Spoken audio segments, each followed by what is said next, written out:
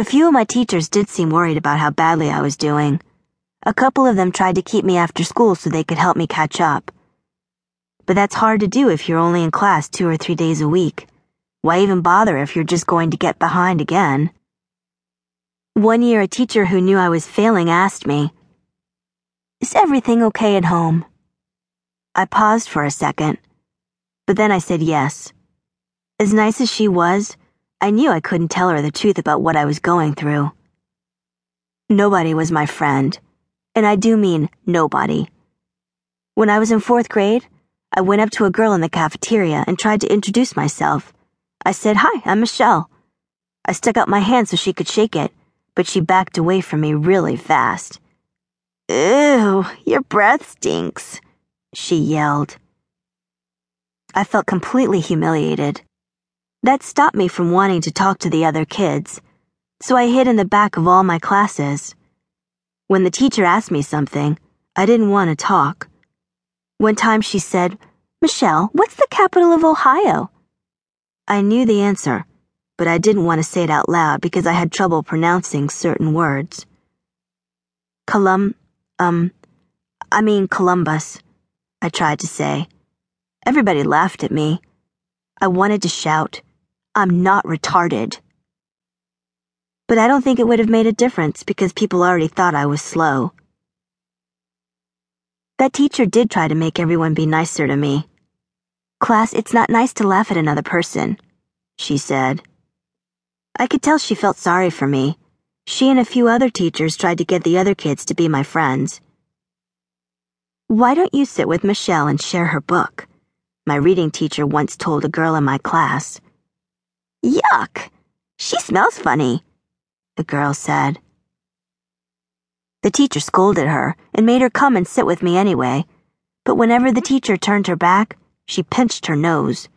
The other kids giggled, and I felt like falling through the floor.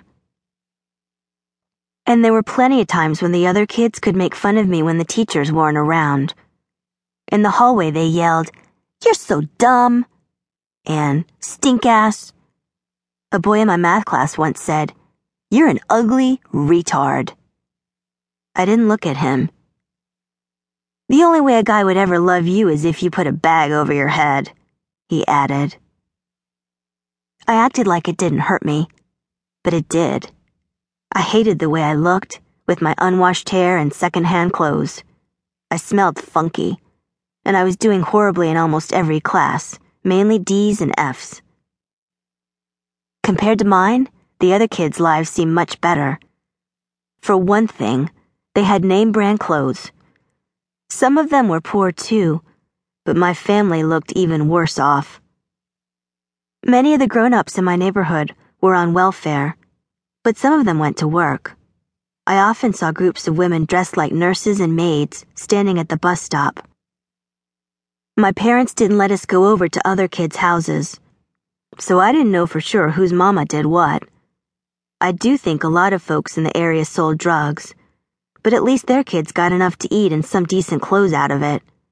I had maybe 2 or 3 outfits, and let me tell you, they weren't brands you would recognize. I wore 1960s shirts that came from Goodwill. A couple of times some kids at school were actually nice to me.